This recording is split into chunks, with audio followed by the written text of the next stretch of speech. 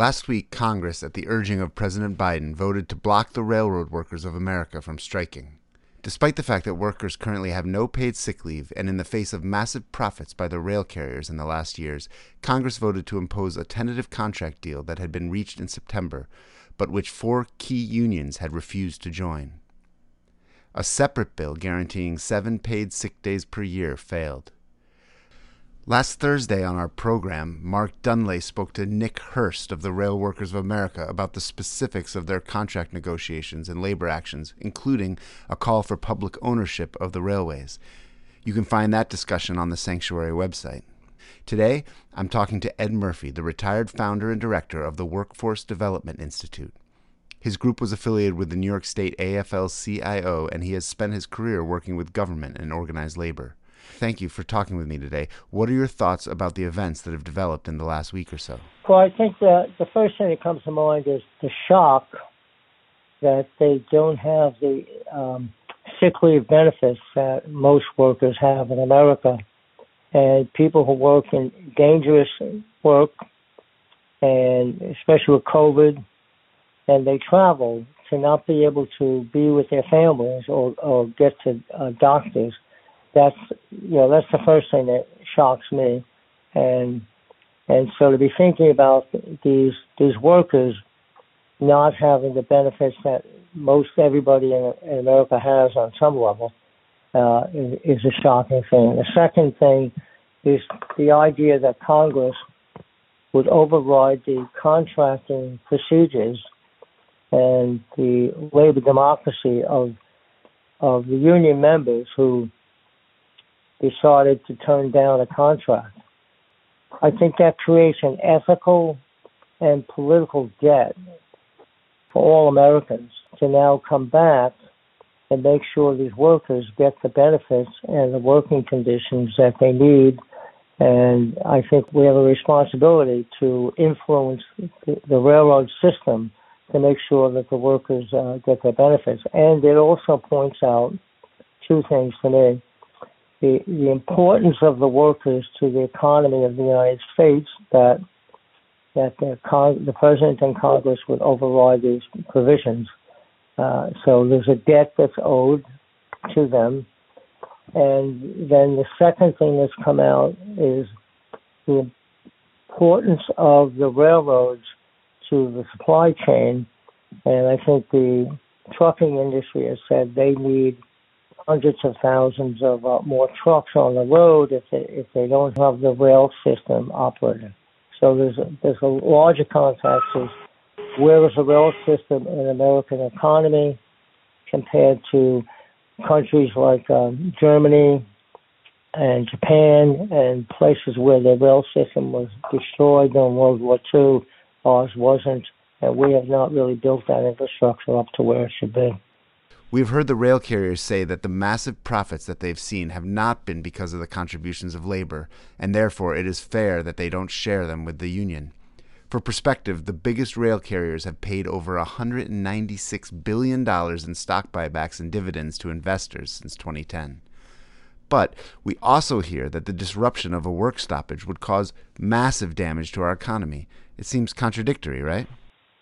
Right. The key thing here is that you can't operate a system like the rail without the workers, and without the workers putting themselves at risk and putting their families at risk. And what they're asking now is that the workers continue to leave their families at risk because if they don't have health care benefits or they don't have the sick time to take care of themselves, they can't take care of their families.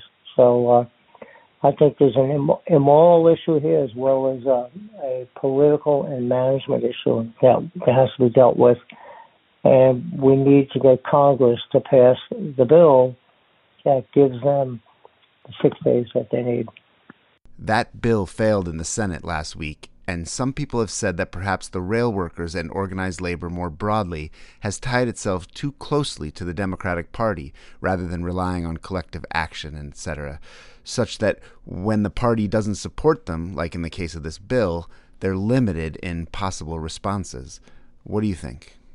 Well, I think that there's an interesting point here that Republicans who voted for, the sick leave bill, and it came over to do this. Labor really has to be taking care of its own interests and not be owned by one party. And I think that's what's really, really important here, is that, and I think the American people need a refresher, which we're all getting out of this situation, about the value of people who work for a living, and how what we want for ourselves, especially around the holidays, is certain things, to be able to buy things for our family and to do things.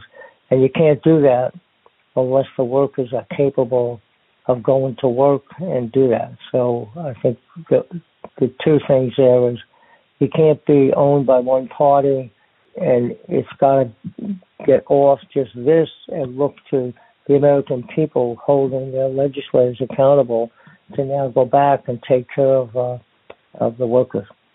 What are your predictions or hopes for what happens next? My hope is that the people who are reading the newspapers or watching this on TV or listening to the show that is being done now will react and talk to their legislators and say, you got to go back and take care of these people. You can't just avert a crisis. And you got to be thinking long term about the rail system in the United States. You got to continue to support that. And the Amtrak people would have been affected because the trains are running on freight rails, and you can't expect Amtrak to keep operating if there's a strike and to do that. So we need to build the train system in America. Also, for the issue of climate, we don't want to really put more trucks on the road at this point. And the more we have a rail system and then build that out into a light rail system that we can have locally, we're going to be better off. And the sooner we can get some of these cars off the road and trucks off the road, we're all going to be better off as far as climate goes. Is the health care of the workers and their families, and the extent to which we have things like bus garages, school bus garages, and they're warming up their buses in the winter. You get a higher degree of asthma in places like Harlem and places in the capital region where the school buses are.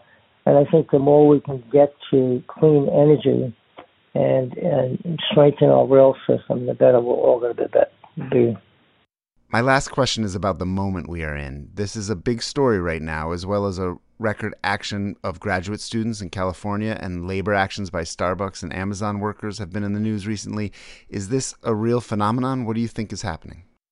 Well, I'm happy about this. We'll have, like you mentioned, Starbucks and all. A lot of people are realizing that they have to have collective action to really protect themselves, because with Trump and with other people who really want to eliminate the power of the people, it's important that people come together and do this. And I think people are open. I think their hearts and their minds are more open these days than they've been in a long time, because we realize we've come that close to losing democracy in America, and people are coming out in different forms. The last thing is the labor movement has to adjust. Part of what we were doing at WDI was helping the labor movement adjust to new trends, environmental trends, more women in the workplace, and that's always going to be a challenge for any institution. And labor's gone through this all its history, to incorporate minorities into the unions and to get out front.